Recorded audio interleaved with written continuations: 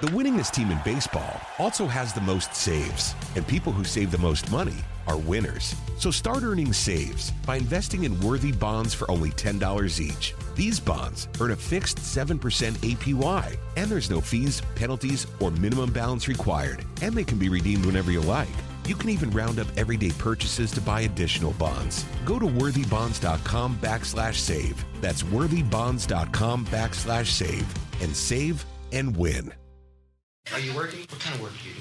This is the Punt and Pass Podcast. Touchdown, baby! Now, here are your hosts, two-time All-American punter Drew Butler. Mark Richt would like Drew Butler to hit it a mile in the air. And he did. What a kick. And the SEC's career leader in touchdown passes and completions, Aaron Murray. Touchdown in stride as he crosses the goal line. Put it right on his hip. What a throw. Now, with the latest from around the SEC and the world of college football, it's the Punt and Pass Podcast. Get to the house, sideline, pylon, touchdown, and the Dogs are on the board first. Victory is mine, yeah, surprisingly.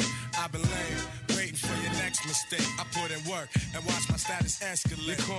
Welcome into the Punt and Pass Podcast. I'm your host, Drew Butler, usually joined alongside my co-host, Aaron Murray, but I am riding solo today. I hope you had a safe and healthy weekend. It's Monday, July 27th. Please be sure to follow us on social media. A lot going on social media right now, at Punt and Pass on Twitter and Instagram. I am at Drew Butler. Aaron is at Aaron Murray 11. Of course, we've got a lot to update you on the state of college football. As I mentioned, it's Monday, July 27th. I've been telling you, as I've been reporting, most schools, most conferences are going to let you know their plans for the 2020 season on either July 31st or August 1st. So it's nut cutting time. I mean, it is time to make a decision. We are running out of time. Hopefully they make the right one, the one that will allow us to see football in a safe manner. But before I get to that, we've got an awesome guest on the show today. If you are a golf fan, which I know a lot of our listeners are, Punt and Pass is a great intersection of golf and football. During the Quarantine Chronicles, we had Harris English on the podcast, PGA Tour player. Keith Mitchell, PGA Tour winner and player and former Georgia Bulldog, joined the podcast as well. Aaron Fleener, who is JT Poston's caddy on the PGA Tour, joined. Colt Knost and Drew Stoltz from SiriusXM PGA Tour Radio joined. And today, we've got Tron Carter from No Laying Up joining the Punt and Pass podcast. If you're on social media, if you follow golf, you know who the guys from No Laying Up are, and I'm sure you know who Tron Carter is. Follow him on Twitter if you don't already, at Tron Carter NLU. He's an Atlanta guy. We're going to get his background. We're going to get his story, and we're going to talk to him about a little bit of everything from golf to college football to No Laying Up to what's going to happen with major championship season kicking off here in a few weeks. We got a lot to touch on, and I think Tron will be a great escape. He was originally supposed to be on the Quarantine Chronicles, so this is an extension of that. He reached back out in the DMs and said, hey, let's get it done this week. Thrilled to have him on. Again, Tron Carter from No Laying Up joining the podcast here in a little bit. Cannot wait. We will have an awesome interview. But back to it being July 27th and college football having to make the decision, conferences and schools alike, about what's going to happen with the 2020 season, probably by the end of this week. And change back to last week, it was opening day of Major League Baseball. Everybody was fired up. Baseball obviously was cut out during spring training because of the onset of the pandemic. The Major League Baseball Players Association and the league were back and forth about how to figure out the correct way to restart the season. And finally, opening day was last Thursday. We had baseball on our televisions this past weekend. Last night, you had the Braves beat down the Mets on ESPN Sunday Night Baseball. Look, was it different? Yes, of course. Is it something that you can certainly watch and be entertained by? Yes, of course. I thought the broadcasters did a fantastic job of bringing us the game. I thought they do well with the pump in of the fake noise. Yes, the cardboard cutouts of the fans are a little lame, but it's baseball nonetheless.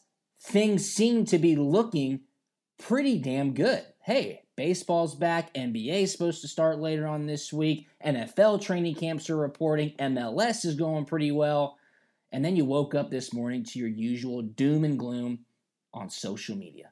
Yeah, it was an unfortunate event. The Miami Marlins had a mini outbreak inside their clubhouse. I believe the number is at 14 players and coaches have tested positive. They had a 3-game series against the Philadelphia Phillies this past weekend. So everybody on social media is screaming, saying the MLB is so stupid that they didn't do a bubble system. Now the Marlins are trying to travel to go play the Orioles. That game has been canceled.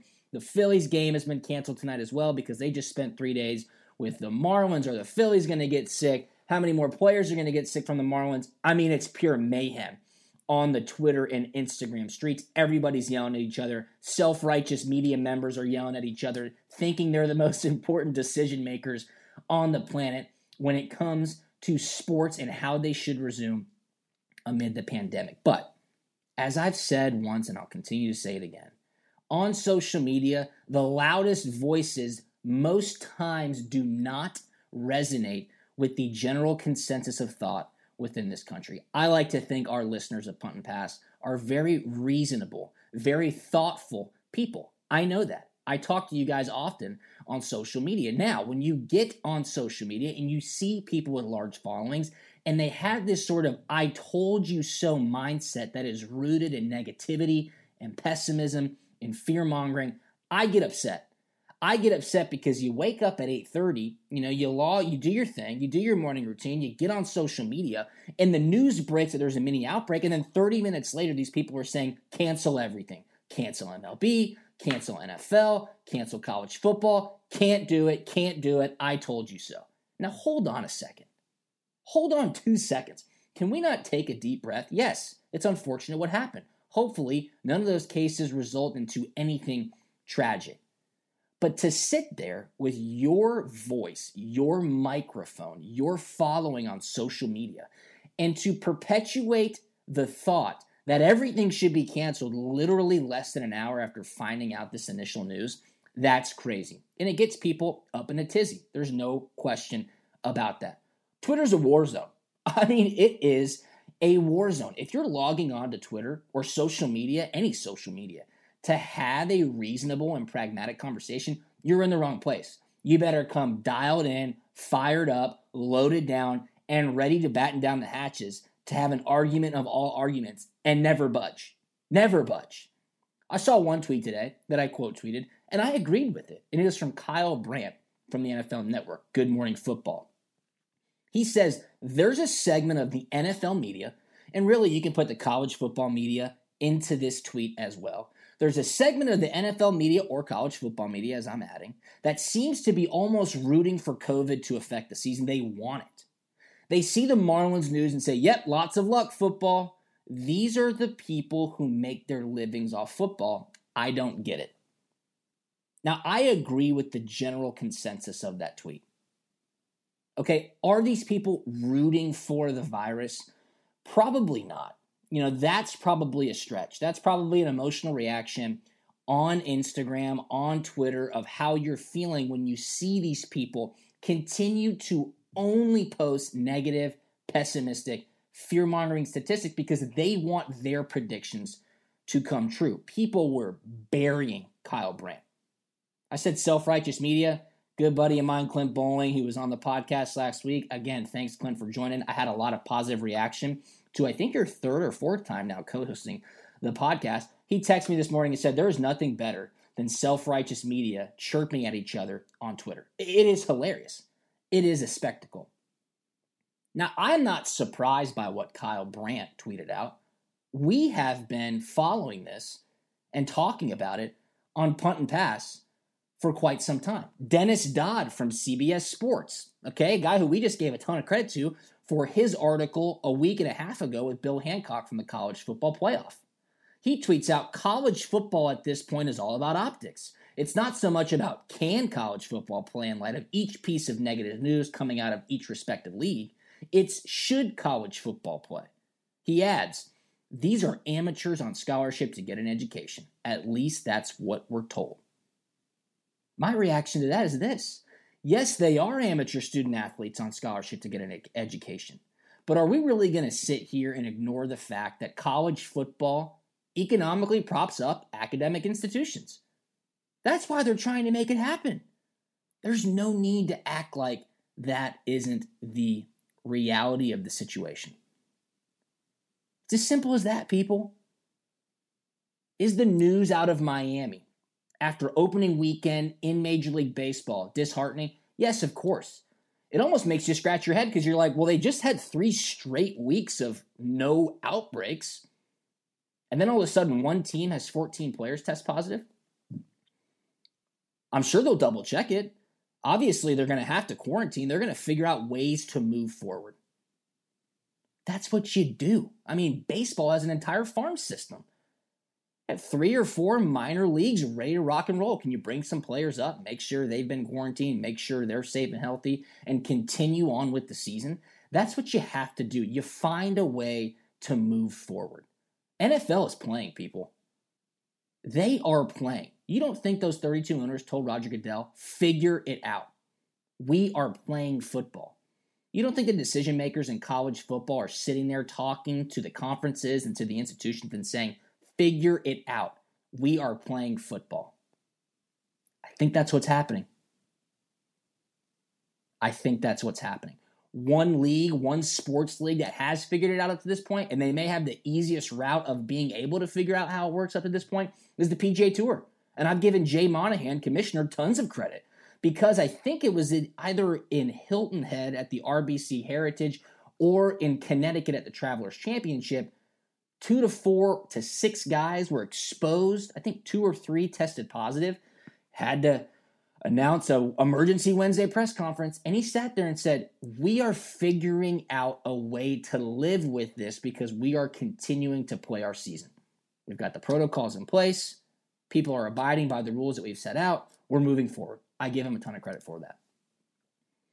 One person who I know that is very opinionated about the game of golf and the state of golf is our guest on this episode of Punt and Pass, and it's Tron Carter. Again, from No Laying Up, at Tron Carter NLU on Twitter. Be sure to follow him. I cannot wait to dive into this conversation. We're going to talk golf, college football, No Laying Up, really anything and everything. It should be enlightening.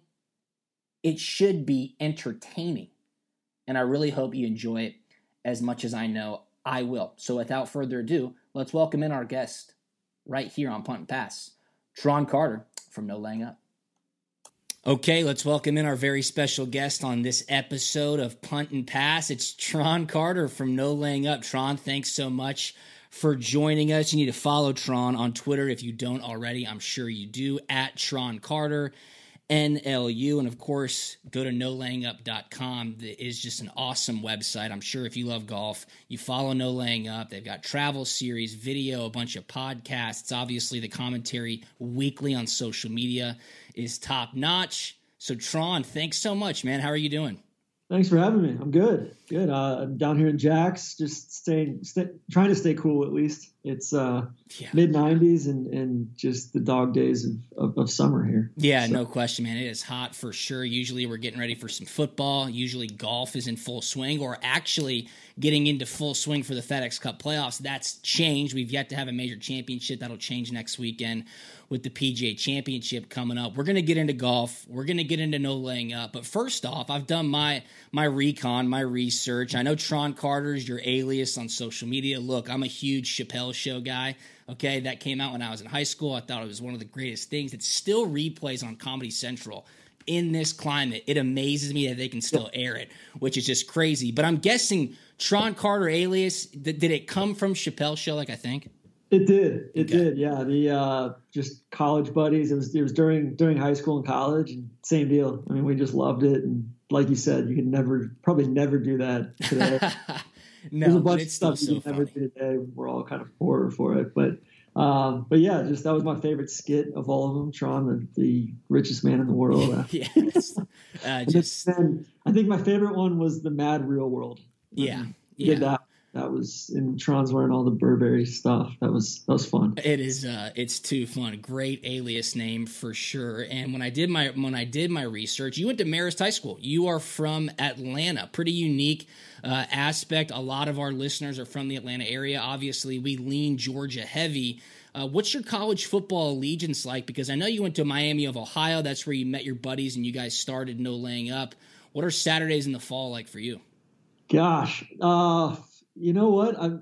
I root more against certain teams than I root for certain teams. Okay. So, I went to Marist, graduated 2004. So Sean McVay was our quarterback when I won state championship my senior year. And, I was like second, third string. I was more of a golfer, but I never wanted to quit football. And then, I went to Miami and got up there and realized like, man, like these Ohio State people are just the most ignorant, brainwashed fan base on the planet. And I'm going to Miami, and yet mainly our games were Wednesday, Thursday, Tuesdays, Maction, but you would go and all these people would be skipping the Miami games and just watching Ohio State.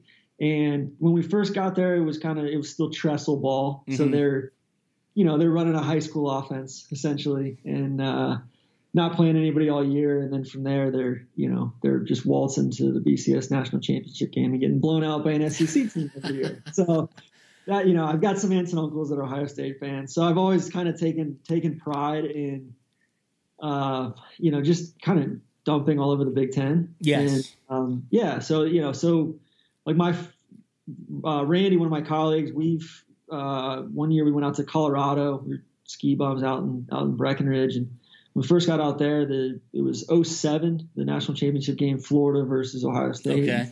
14-point dogs, and I remember throwing basically everything I had in my bank account on Florida, like money line on Florida, and people thought I was crazy. And I was like, no, like this Ohio State team isn't any good. And it was the easiest money I've ever made. So, long story short, don't really have a team. I'm probably more of an NFL guy now. I feel like a lot of the time, a lot of these coaches, it feels like they're playing video games on the sidelines. Yeah. Where, especially if you watch Big 12 or Auburn, for instance, I feel like with a lot of these spread offenses, it's just basically they're throwing up these signs, and I mean, a lot of the quarterbacks aren't even making pre-snap reads or anything. So I tend to follow coaches more than I do, programs. So like I loved Holgorsen at West Virginia for some reason, just because he's sucking down Red Bull and playing a bunch of golf. So it'd be interesting to see what he does out in Houston now. And then, otherwise, more or less just an NFL draft junkie. Love it. Love it. I mean, football's the best. There's no doubt about that. Obviously, I had to get what your allegiance was. I like the aspect that you do follow coaches. I love the aspect that you love to dump on Ohio State. That's one thing that I always do. That's for sure. That kind of hits close to home now for a lot of Georgia fans, because obviously Justin Fields transferred from Georgia to Ohio State. He'll be a Heisman favorite this year. There's no question about it. But you said it best. I mean, they get to have those types of seasons in the Big Ten where, look, Michigan State is considered a huge game for them, or Iowa, and those teams score like 14 points a game. And you can just sense the fraud when it gets to the time of the college football playoff and really figure out how you're going to handicap those games. So it's a lot of fun. And, I've heard, my sources tell me that many conferences and schools are about to make their decisions July 31st, August 1st, as to what they're going to do for the 2020 season. I mean, I talk to people and they say, look, we're planning to move ahead as planned. Obviously, it'll look different without the fans. Are you hearing anything? What's your gut feeling tell you about college football? Because that's where everybody kind of has their bullseye right now as to what's going to happen. Yeah, I was out in Lincoln, Nebraska last week and talking to people out there, and, it's the lifeblood of the whole community. For sure. And, I saw what Barry Alvarez said last week as far as Wisconsin football, and just, basically the athletic department is already running a deficit before you even factor in the cancellation of football. So, I mean, it feels like it's a non-starter just from an economic perspective. I think it's going to probably blow wide open some of this, some of the amateurism stuff and some of that stuff. But yeah, I mean, I think it's just like, when you see Stanford getting rid of 12 or 13 programs, or you see, Yale, places like that have multi-billion-dollar endowments, and you're like, well, heck, if we turn off football, then all these athletic departments are essentially, taking bad loans and essentially paying crazy amounts of interest the next few years just to stay afloat. So I think they'll figure out some way to do it one way or another. And then, it'll be really interesting to see all the downstream effects with the way the playoffs work, or, no non-conference games, how do you, I think the ones that are really going to get crushed are mid-majors. For sure. And, all those games that a lot of these big programs are buying, essentially. Yeah, I mean, there's no question about it. And you said the best thing. I mean, it is a non-starter. Like, football has to happen. And Dennis Dodd from CBS tweeted out today, obviously social media has been on fire today with the news of Miami Marlins' mini outbreak of COVID. But Dennis Dodd said college at this point is about optics. It's not so much about can they play, it's should they, after all the negative news from these other leagues. And he adds, these are amateurs on scholarship to get an education, or at least that's what we're told. My thought process was, yes, they are amateurs, student athletes on scholarship to get an education, but we can't hide the fact that college football literally props up academic institutions. I mean, it's like Too Big to Fail. It's like the movie Too Big to Fail, when the banks literally are too big to fail or else Main Street crumbles. So we'll see. I think we're going to have college football. Obviously, you have to navigate the negativity on social media. And that is tough to do at times. Before we get into your social media, where you've really made hay and No Laying Up has found their niche on the commentary in the golf world, let's talk about No Laying Up. You just mentioned it. Your brother Neil, Randy, Chris Solomon, Miami of Ohio classmates had a great idea, pulled it together. 6 years later, you guys are doing this full time, and a lot of people really enjoy it. Give me kind of the elevator pitch on No Laying Up. I'm sure a lot of our people are very familiar with it.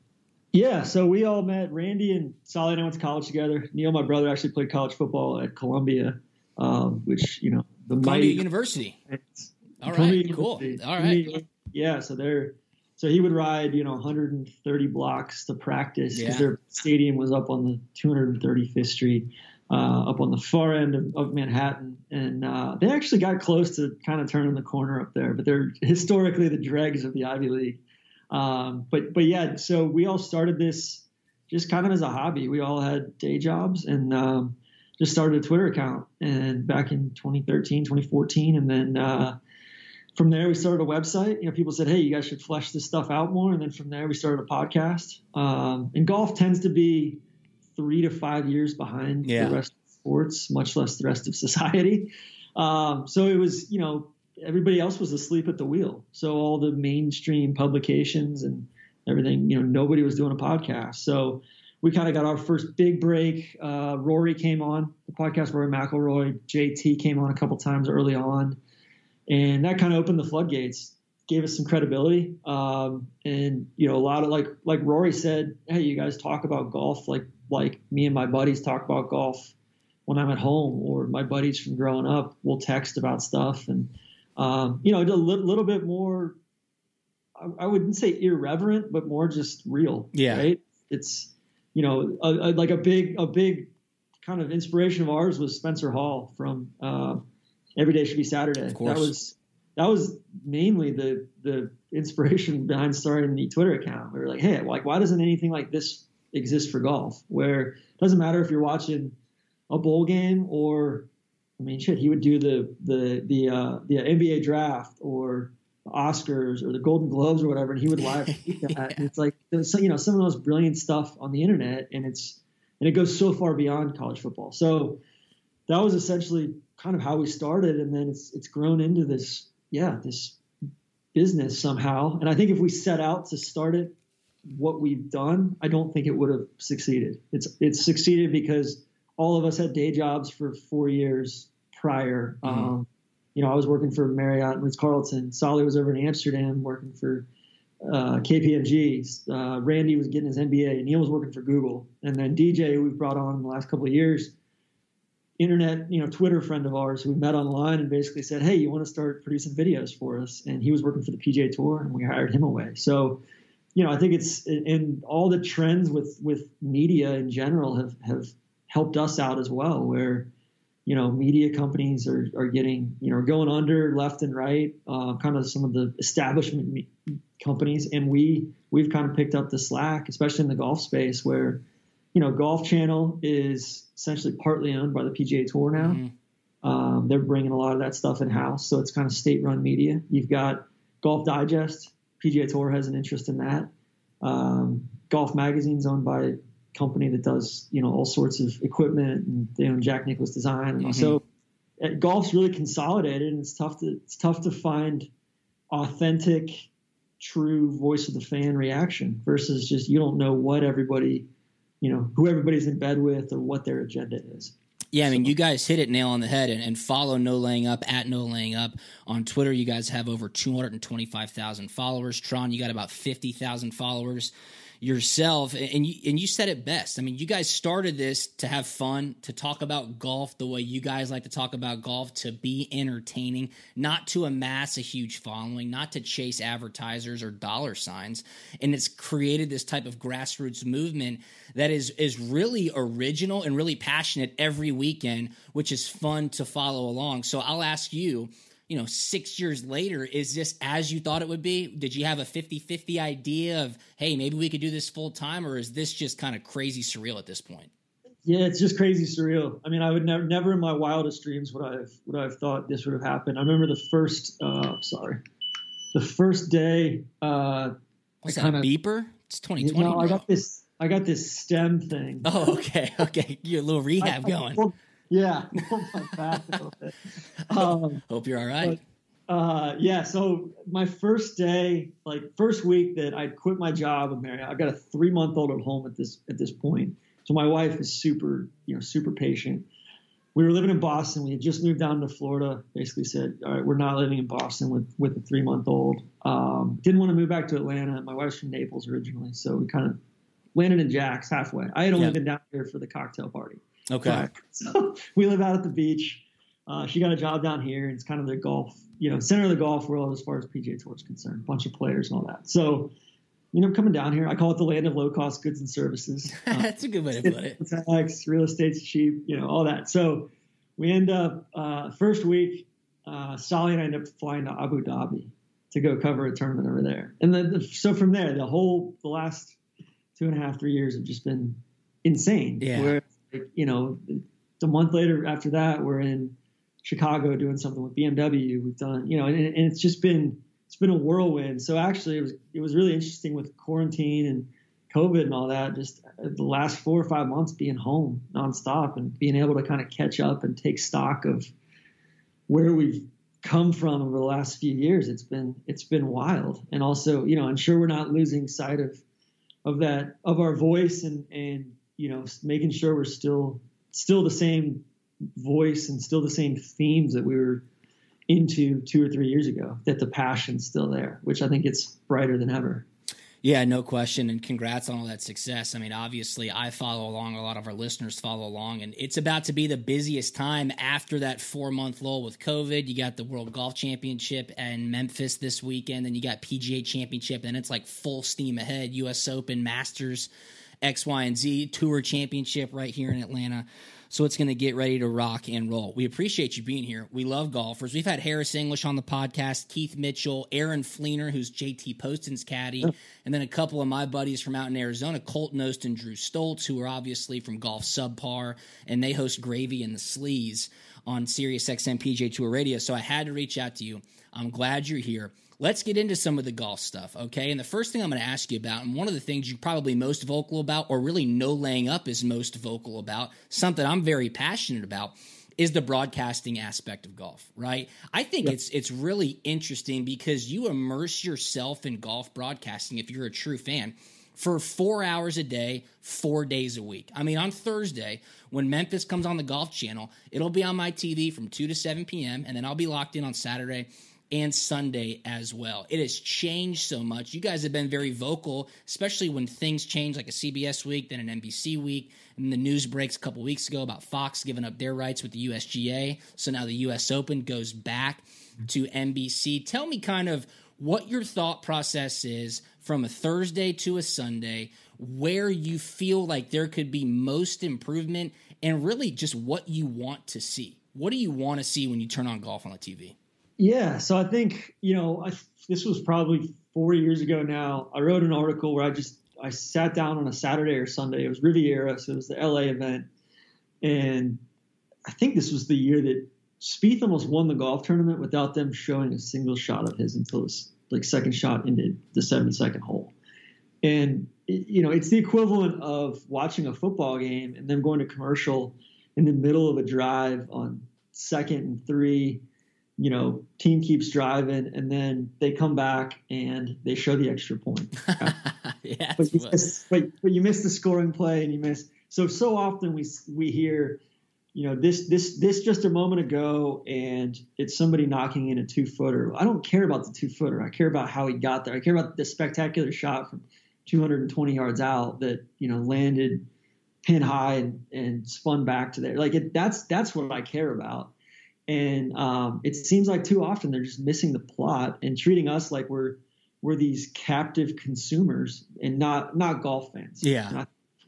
So 4 years ago when I wrote that article, a few broadcasters actually reached out directly, and they're like, dude, you're absolutely right. But here's our constraints with the commercials, with the tour, with all of our, we don't want to embarrass these players, because the PGA Tour is a player-run organization as well. So, they'll get sometimes CBS will get a call from one of the agents, basically says, hey, why'd you show this shot? Or when Rahm put his club down, behind the ball a couple weeks ago, I imagine we'll see less of those shots here moving forward, because it puts the players in a bad spot. So I guess at the end of the day, what I want to see is just treat it more like a sporting event, and less like a giant commercial. And I get you got to pay the bills, and you got to, so one of the things that we had vied for was those playing through commercials, right? So, instead of showing, now granted, I think they abuse them and they overuse them now, but it's like, all right, how is soccer one of the most popular sports in the world, and they basically play for 90 plus minutes with one commercial break in the middle, and they still find a way to make it profitable, right? Yeah. Golf, throw that logo up in the top right corner, or they've started superimposing the graphics onto the screen. I'm not anti corporate sponsors. That's who's paying for the purses and all sorts of stuff. It's just a matter of when the tour, I can't count on two hands how many commercials you see for the tour while you're watching a tour broadcast. It's like, hey guys, you've already got me watching. Make your product better. Show me more golf shots. Show me less fluff.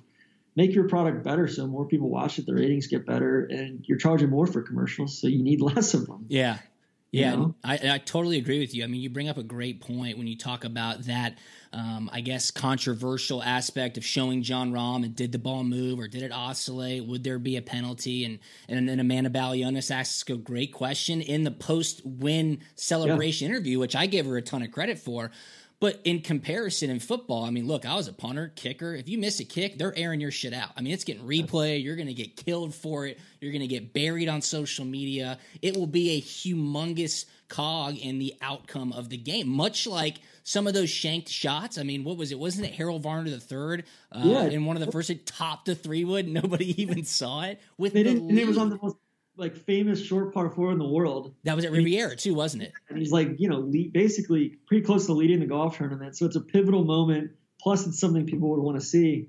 Sure enough. Yeah. They didn't want to embarrass him. So that's what the money's for, man. You're playing for millions of dollars every week. And, it's just the Bryson thing a couple weeks ago where, he said he berated a cameraman for following him as he's leading the golf tournament, and he said, hey, don't damage my brand. And it's like, dude, grow up. Yeah, don't do it to yourself. I mean, I totally agree with you. There's a fine line between entertaining the consumer and protecting your clients, or so to say, protecting the players. That's what we want to see. I mean, we want to see the controversy. We want to see the bad shots, but we also, speaking for me, I just want to see golf shots. I mean, I think Golf Channel does a little bit better job Thursday and Friday of just showing golf shots as much as you can. And then obviously it slows down on the weekend. The field gets cut in half. There's more storylines to follow as the leaderboard shakes out. But I just want to see golf, good or bad or indifferent. And then you can add the commentary as you see fit. Yeah, and they're trying to. I know the tour's trying to get to a point where, at the Players this year before it got canceled, they were going to have every shot available online, right? Yeah, that's great in theory, and then you can kind of mix and match and create your own stream. But I think with some of it, they're kind of answering questions that we're not asking. We're not asking to see every shot, right? We're just asking for you guys to curate a little bit more of what's important and follow the storylines a little bit closer. Or I think you've they've done a good job over the last 6 to 8 weeks now of doing more player caddy conversations. That's probably the most interesting, one of the most interesting things for diehard golfers is to hear. Yes. It's so much more applicable and valid and informative when you hear it directly from the player instead of Nick Faldo mumbling what he thinks the player is thinking. Why don't we just hear what the player's talking about with his caddy themselves? And it's not like you're sharing state secrets here. So I think there's a misconception with like all the players being mic'd up stuff. It's not to hear the conversations between the players. It's to hear the player caddy convo or their reaction to a shot. And I think the tour's gotten so used to everything being so vanilla and everything being so lily white to where, with Reed or Bryson, like golf needs some villains, right? And so we don't have that, and everybody's a class act or a gentleman, then there's no spontaneity to it. There's no, exactly what you're going to get every week, and there's just no entertainment value to it.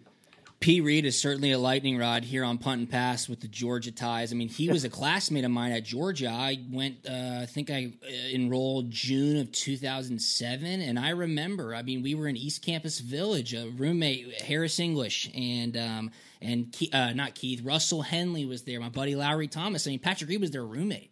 And, Brian was there at the time. Kiz was probably finishing up. HUD was there. Hudson Swafford was there. It was a really, really good group of guys, and I still talk to a lot of them till this day. And man, if you're talking about one guy who can alienate people as far as their public reaction towards him, it's unbelievable. But to his credit, okay, if you can thrive off that's being wired differently. If you can take that stress and almost like turn the key and try to get people to hate you and then create success off of that, I guess I'll tip my hat to you. But the craziest thing to me was when Georgia played Notre Dame in South Bend a couple of years ago, and he showed up full Notre Dame gear on the Notre Dame sideline with Jimmy Dunn. That was like an all-time villain move. That's what a villain does in a movie. That was too funny. So we'll see if he continues to really pick up his game as the FedEx Cup playoffs turn out here in the next couple of weeks. Let's get to the golf, though. Thank God we've had golf. It's been so huge, and I've given Jay Monahan a ton of credit on the podcast as figuring out a way to continue things. I think it was it the Heritage or was it the Travelers where I think 2 positive tests showed up and there was 4 people who had been around them, and then that emergency press conference happened on a Wednesday and everybody on social media was like, oh shit, here we go, they're going to cancel it. And he sat there, took questions and said, we're figuring out a way to move forward. This isn't going anywhere. We have our protocols in place. We're going to continue to follow them. We will adjust as we see fit, but we're figuring out a way to move forward. I think they've done a good job of it this far. What do you think? Yeah, I think there was certainly some I appreciate them sticking their necks out. Yes. They were first out before they were last to kind of close up shop, and they were first back out. I think the protocol had some holes in it. Like you had talking to a bunch of players, one of the biggest things is like this happened at Harbor Town with Watney, where his Whoop band, I guess alerted him and his respiratory rate was way up. And then he came on site to get tested and then hung out with other players while he was waiting for the results of that test. Same thing happened with Cam Champ the following week. Yeah. And so I think there were some holes in that. They've since tightened that stuff up. I think they've done a good job. I don't think anybody's been put in harm's way. The bubble's tight. Like we've applied for media credentials, and really, unless you're New York Times or AP writer, you're not, or for Golf Magazine, like they've really cut down on the amount of media on site, which is actually better. I prefer watching it from home and watching it as everybody else is watching it on their TVs. Mm-hmm. But and I don't pretend to think either that. I think there have been a lot more positive tests than have come out. Okay. We've seen a lot of withdrawals, like midweek withdrawals that, it's up like 4 or 5 times over what it normally is, unlisted reasons or, like the tours tweeted out a couple times, hey, we've, so-and-so wasn't feeling well. Like Chris Stroud wasn't feeling well.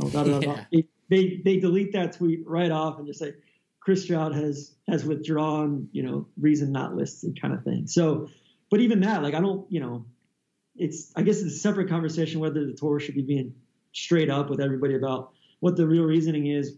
But overall, I think they've done a good job of testing everybody. And, if you look at baseball essentially getting shut down today. Yeah.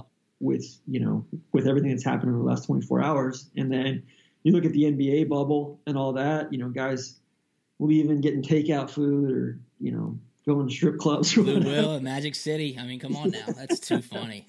Yeah. So I think, there's definitely, golf's done a good job. I think it's been, I've been pleasantly surprised with, I don't think it seemed like Hilton Head was a little bit of a wake up call where, it was like, all right, like we got to be on our P's and Q's. Otherwise this shit's going to get shut down real quick. And we're not going to be playing for any money versus, so I think overall it's going to be interesting to see what happens, for the majors like Augusta. Yeah. To test everybody. I mean, because Augusta's basically said, hey, like we only want to have this thing if we can have fans on site. Which I think that makes sense. Like, not having had, like I was thinking about it yesterday. We haven't had a major since last July. We haven't had a major since the British Open last week. We counted the 3M Open as a major last week. Come on now. Yeah, no, and actually, we got two events this week. We got Reno and we've got WGC, and then we got San Francisco the following week. So I'm excited to kind of get into stretch run. The craziest part is the current season is almost over. I know. And it feels like it just started. I know. It is crazy. Tell me your thoughts on DeChambeau. I mean, DeChambeau comes back. Me and my buddies joke. He looks like the kid in high school that just is shoveling dry creatine into his mouth at every second.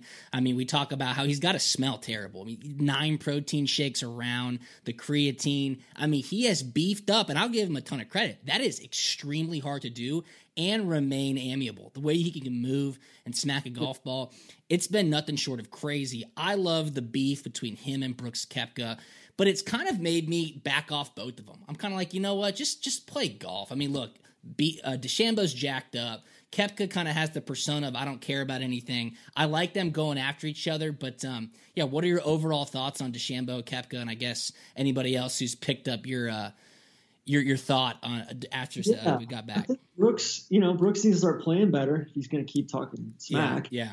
But at the end of the day, he has, he's the 2-time defending PGA champ. Yeah. And, has all those trophies in his back pocket too. So, I mean, I think, golf at the top right now is crazy strong. You look at, Rory, JT, Dustin's not playing well right now, but he won a couple weeks ago. Spieth trying to come back, all this stuff. And then you've got this Bryson kind of sideshow over here where, I think it's some of it's kind of performance art where, like that whole video he did, the whole produced B-roll video that he did. That was so outrageously hilarious. And so that's what it's so striking to see him release something like that and then complain about a cameraman following him and saying he needs privacy. Well, dude, you just produced a 10-minute video, you working out in your garage, and doing neck raises like it's Rocky 3 or something. Yeah, and making breakfast in your house. Like that's, to me, that's, there's not a whole lot of privacy there. And it's just calling out for attention. So if anything, it's like, but I give the guy a lot of credit. I mean, you can talk all you want about the distance, but he's hitting his driver like incredibly straight. It's unbelievable. And then, the week he won in Detroit, he was first in the field in putting. So, he's gone from, now granted his wedge play still seems like it's leaving a lot to be desired. I think he needs to go away from the single length irons where playing a 38 or 40 inch wedge is kind of a wild deal. But I think it's, it's good for the game to have characters and to have villains and all that. And then the tour doesn't pair these guys up. Like, that's such a missed opportunity. In the same field together after 5 weeks of kind of, being ships passing the night. And sure enough, the tour shies away from it and all that. So it's, some of it's a little bit like I've gotten into Formula One a lot lately, and it's Formula One. They'll put rivals right up in the same press conference and put them on the same podium and ask them questions about the other one when the other one's standing right there. And I wish golf would lean in a little bit more into, hey, it is an entertainment product, and let's figure out a way to make this as fan friendly as possible. Yeah, no doubt. Somebody told me that Formula One documentary on Netflix is really good. I've yet to watch it. I have not dipped into Formula One yet, but I totally agree with you. Like, take it almost like, not say UFC, but I mean, make it a bit of a spectacle. I want to be able to tune into something and know that there's an underlying story there. I think that would really catch everybody's interest. Or last week, they did such a poor job of spelling out, like, really leaning into the narrative of Finau. Yes. Like, Finau's had so many, he's had 30 top 10s over the last 5 years, and like he's won once, right? Leaning into that. Or in Formula One, it's not necessarily all about who wins. It's about, who finishes fourth or fifth, and what does that midfield stuff look like. And they've got that with the PGA Tour as far as who's keeping their card with the FedEx Cup, or, like on Fridays. There's no doubt in my mind that this would kill. I would pay for it. It would be like a Red Zone channel, but for watching guys on the cut line. Oh, that'd be cool. You're just, all right, we're going to track these 6 guys on a feed or on a stream and follow their rounds as they, all right, the cut line just moved to 4 under. This guy's got to make 2 more birdies in the next 3 holes. How does he play this differently? If you have him mic'd up, they're going to be talking to their caddy about how their strategy is different because they need 2 birdies coming in. All that. Like, I think that would be fascinating. But, it's like, I'm just, who am I, right? Like, the tour is just like, totally ignores most everything we say. So, well, let's kind of lean into that, because I wanted to ask you about the state of golf media. And from my perspective, there's the old guard and then there's the new guard. And I view No Laying Up as the originators of the new guard of golf media. And when I talk to my buddies like Harris or Keith or Colt gets on the podcast, or Aaron Fleener, who's the caddy for JT Poston, they say it is just absolutely insane now. There's a podcast for everything. Everybody has their own spin on how golf should be. I mean, I think of No Laying Up. I think of Golf Subpar, Gravy in the Sleeves, my guys. I almost like loop Zach Blair and the Butt Club into that too, because they've got such a great following on social media. Shane Bacon, I'm a huge fan of Shane's Clubhouse Pod and Get a Grip with Max Homa. And then, of course, there's Foreplay over at Barstool. Give me kind of your sense of where media is at right now. And I want to ask you more specifically about Foreplay, because it's just such a juxtaposition of maybe, I don't know if an understanding of golf or a true golf fan versus a novice golf fan. I would love your thoughts. Yeah. I mean, nothing but like, I'm kind of shocked that I'm not sure if you ever listened to Spittin' Chicklets with Ryan. Oh yeah. Whitney. Yeah. Like, I don't know how he's not their golf guy. Yeah. Because he's a stud golfer too. Yeah, he's a stud. But yeah, I think, I think with Foreplay, we kind of serve 2 very different audiences. We're kind of more the enthusiast, they could probably call us hardos or whatever.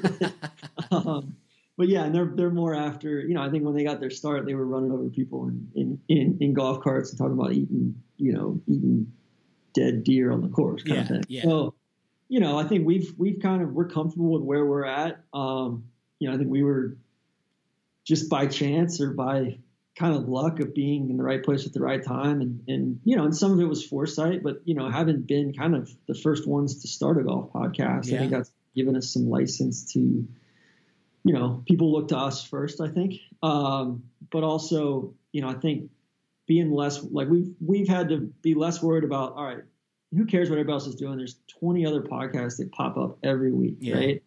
And the ones you mentioned, Max and Shane, Zach's one of my best friends. We've got, I love listening to Gravy and Sleeves on Sirius XM. Like, that's like my midday if I do something. Them, and then like Andy Johnson at Fried Egg and Brendan Porath, Shotgun Start with Andy. Those are kind of the ones I listen to. And then some of the Australian golf pods, like Rod Morey does a good job. They get more. The Australians have a very interesting kind of look at the game. They treat it much more like a sport, whereas here it's like a leisure activity. Yeah. So I think, like they don't drink on the course. They drink after they play, right? That sort of thing. Yeah. So they've always got an interesting take on it, very, very bold takes on architecture as well, because everything down in the Sandbelt is very firm and fast. But yeah, I mean, overall, it's like for us, it's been, it's definitely gotten harder to book guests just because there's so many requests going out to agents and all that. Kind of have to rely on relationships now. But I like to think we were a little bit ahead of where most of these other ones that have kind of come in and started to a lot of endemic brands like, Golf Digest or even the PGA Tour, they're saying, hey, like, why don't we have 5 golf podcasts? All right, cool. Let's start golf podcasts. And some of the people starting them are my friends.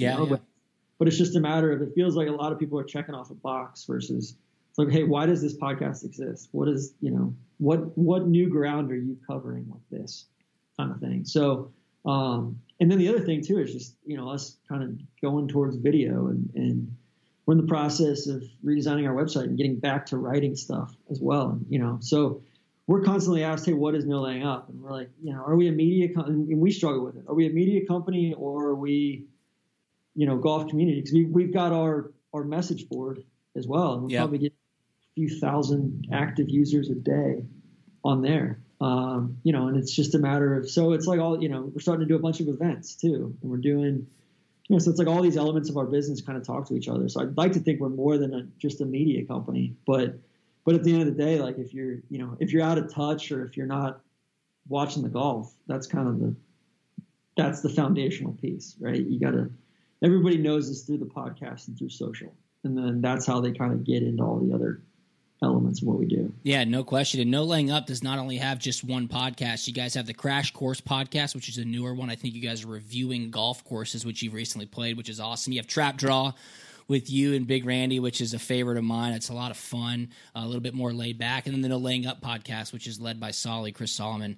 It's really good. So you always have an opportunity to find what you like at No Laying Up. We'll have the interviews on typically midweek on the main podcast, and then we have our recaps on Sunday nights. And then, we say the Trap Draw pod it's a golf podcast where we don't talk about golf. Ideally, we don't talk about any, so we're all over the map on that.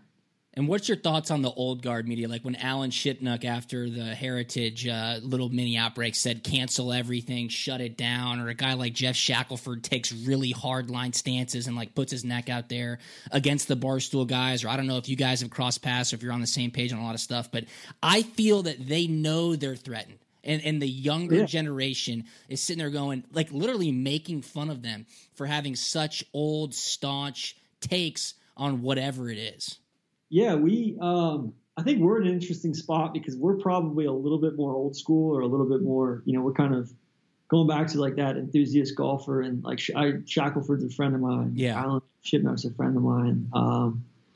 Like we had, especially with the Scottish and English guys, when we first kind of came on the scene and we're getting access to Rory or JT's coming on the pod, like they're like, who the hell are these guys? And they haven't earned this and that. So we went through that exact same thing. I think we handled it a little bit differently, but at the same time, we've always kind of had that tongue in cheek, because to be honest, I don't even think the tour knows how to classify us. So when we come on site and we say, hey, we want inside ropes badges because we want to watch these guys this week. All right, well, what are you going to do? Well, we're going to talk about it on our podcast. Well, that's not necessarily, all right, well, there's more people downloading our podcast than are listening to, than the entire circulation of this magazine or that magazine. So it's constant, it's the whole new media thing it's very interesting to quantify it. And, I think the PGA Tour is still set up to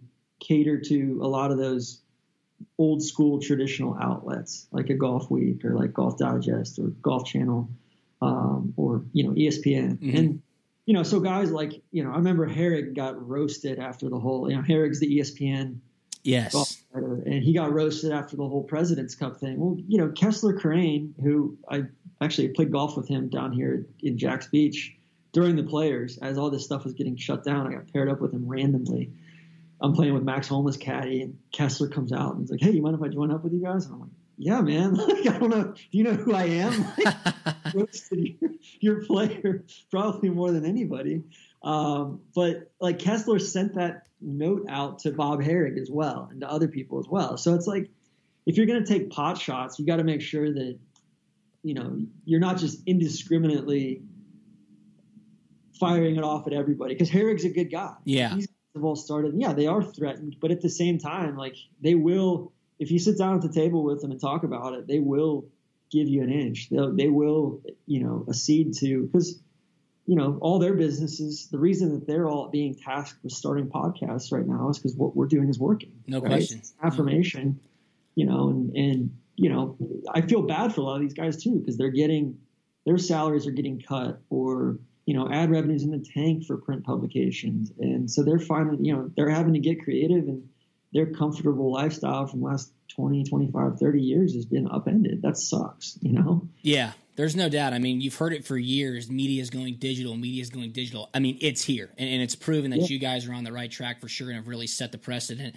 Speaking of new media, got a couple of questions off of social media before we let you go. First one's from Jason Huggins. He listens to Punt and Pass, but also a huge No Laying Up fan. And he's talking about that Peter Kostis interview that you guys did. He said, was the Peter Kostis interview the most raw you've done so far? And he adds that it was awesome. I'll agree. It was really awesome. Obviously, Peter Kostis no longer on CBS. You guys are critical of CBS. He comes on and joins the pod, and you guys had a really, really good conversation.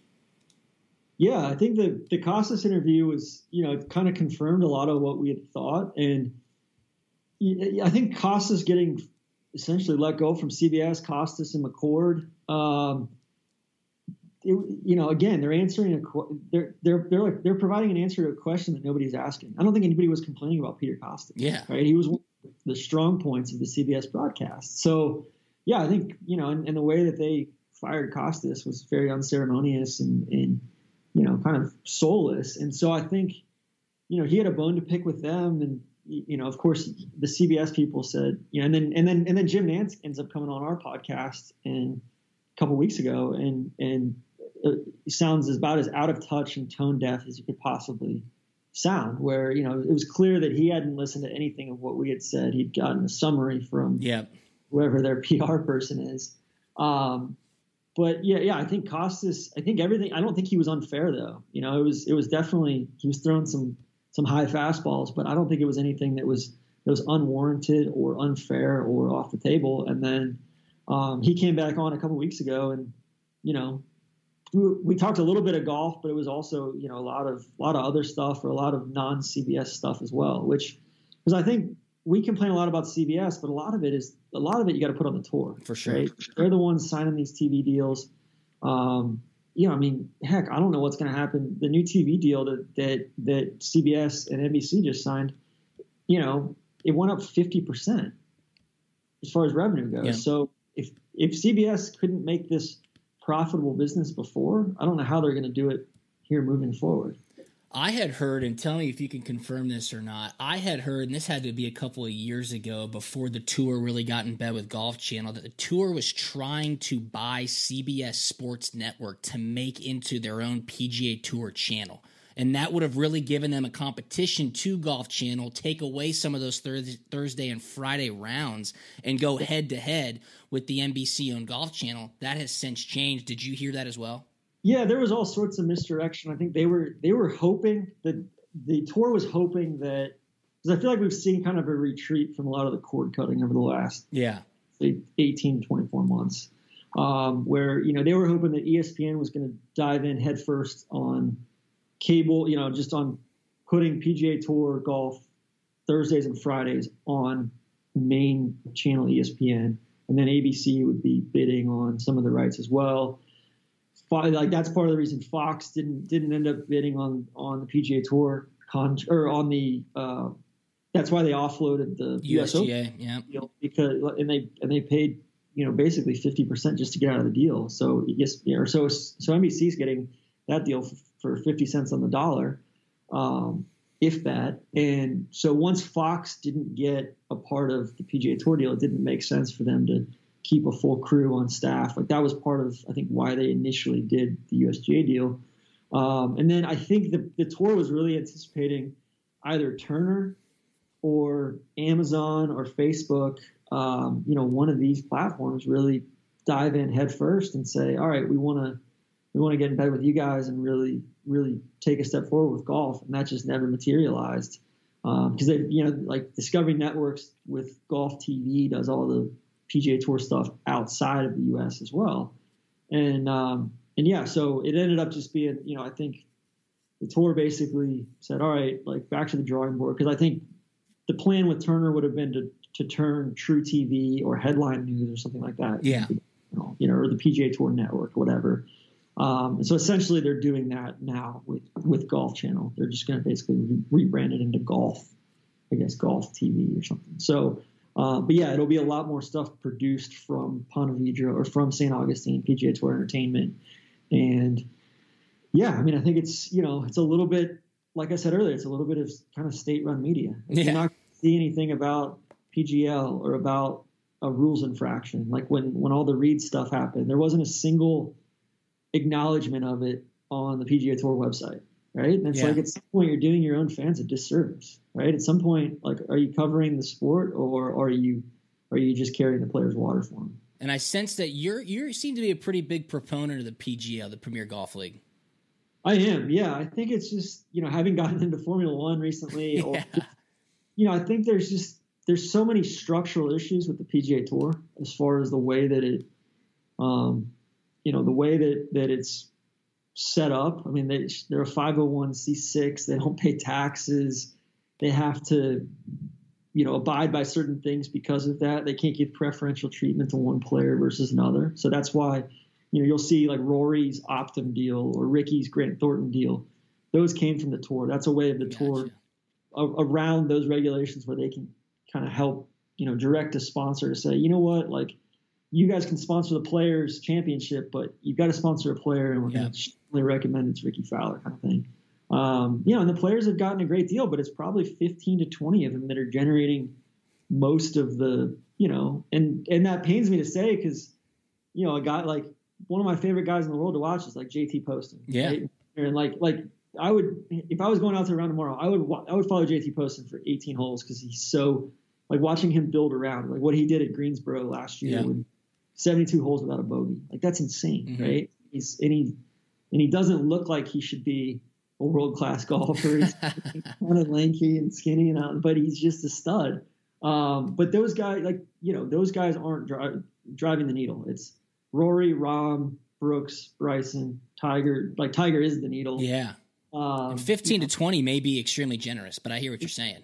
Maybe 8 to 12 at any given point. And then guys kind of floating in and out like a Speed. Yeah. Or, so it's very, it's just weird times because also, like, I think the PGA Tour's kind of maxed out how much, like, FedEx, their business isn't doing well. Yeah. You've got a lot of corporations that are going to start cutting back here over the next couple of years on corporate sponsorship. So I think, push has got to come to shove at some point. And I know the PGA Tour wants to go international, like, with Japan, like the Zozo in Japan or the CJ Cup in Korea.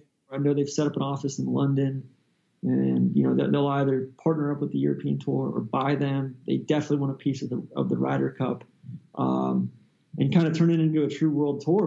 But at the end of the day, that's tough to do because you've got your stakeholders are the 125 guys that play for the United States, So, and really, counting everything, there's probably 200 guys with PGA Tour cards. They just have different levels of status. Of course. Awesome. Well, hey, I'm going to ask you one more question. I know I've taken up way too much of your time. I could talk to you about this stuff all day, but it's one last one off social media. It's from Austin Stevens, and he's asking for your top 5 courses in the Midwest. I mean, you can go Trust Fund Tron on us if you want to. He says Ballyneal, Prairie Dunes, Omaha Country Club, Dismal River, Sand Hills. What do you think? So I actually just played Prairie Dunes about 10 days ago. Did you do it left-handed? I did. That's unbelievable. Now tell everybody about that. Yeah, so did it left-handed. That place is awesome. That would probably be definitely in the top 5. Sand Hills is up there. That's a trust fund. Yeah, of course. That's big time. I played another one last week 3 times, Northland Country Club in Duluth, Minnesota. It was awesome. Old Donald Rouse course on the shores of Lake Superior on this hill overlooking. I would say that's up there. Ballyneal's tough to beat. Ballyneal's awesome. I don't think Dismal quite makes the cut. I shot my career low round at Dismal last year. But yeah, I would say I would put Nebraska and Kansas and Minnesota and Ohio up against really anywhere in the country outside of Philly or probably Philly, San Francisco. Yeah. Like the depth of golf in the Midwest, even Iowa. Chicago is crazy. Yeah, crazy. Yeah. And so, yeah, I think, like that's one of the frustrations. Like that's probably why I won't move back to Atlanta. It's just because, you've got your Peachtree and I love Setting Down Creek. It's a great track. But otherwise, like we played a lot in high school at Cherokee or like I grew up playing at Dunwoody, played a lot at the athletic club, played a lot at Capital City. Like, people are stroking like $75,000-$100,000 checks to get into those places. I don't think those golf courses are very good. Yeah, I mean, it is. It's such a crowded market for private golf in Atlanta. The new Bobby Jones is getting rave reviews on the public side. But as far as, kind of even your no laying ups, really consumer, it's tough to get into that type of situation in Atlanta. Yeah, I mean, just even Bobby Jones putting in a range. Yeah. In the city limits. Like when I was there wasn't a range. And so we would, I would go out I moved back after college and couldn't go to Dunwoody Country Club anymore. And so we'd go play Echelon and like Chastity, the Frog out in Newton, Cherokee Run, Wolf Creek down by the airport. It's sick.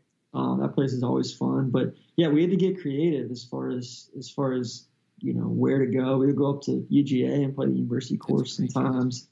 The Orchard up 985 there. So yeah, there was all sorts of stuff, but it's just frustrating because for as big of a city as Atlanta is and how good the land is and how good the climate is for playing golf year round, there's really not a whole lot of places where you drop everything and go play. Yeah. No doubt, man. Well, whenever you come back up, we'll definitely have to make plans to tee it up and have some fun. And we'd love to check back in with you during football season and then at the end of major championship season. But thanks so much for your time, man. Follow Tron on Twitter at Tron Carter NLU. Follow No Laying Up as well at No Laying Up. Tron, have a blast during major championship season, man. We'll be sure to follow you on social media. Thanks, Drew. All right, see you, bud. Another huge shout out to Tron Carter for joining us from No Laying Up. Follow him on social media at Tron Carter NLU. Follow No Laying Up at No Laying Up. Of course, follow Punt and Pass at Punt and Pass, and I am at Drew Butler. That was a long interview. I had a ton of fun. Again, kind of an extension of the Quarantine Chronicles, but I hope you enjoyed it. Golf is really about to ramp up. Got a World Golf Championship coming up this weekend in Memphis, then the PGA Championship next weekend in San Francisco. So we are getting to it. U.S. Open down the road, as well as the Masters, which is fantastic. Thanks for listening. We'll be back again this week with another awesome episode of Punt and Pass. See you.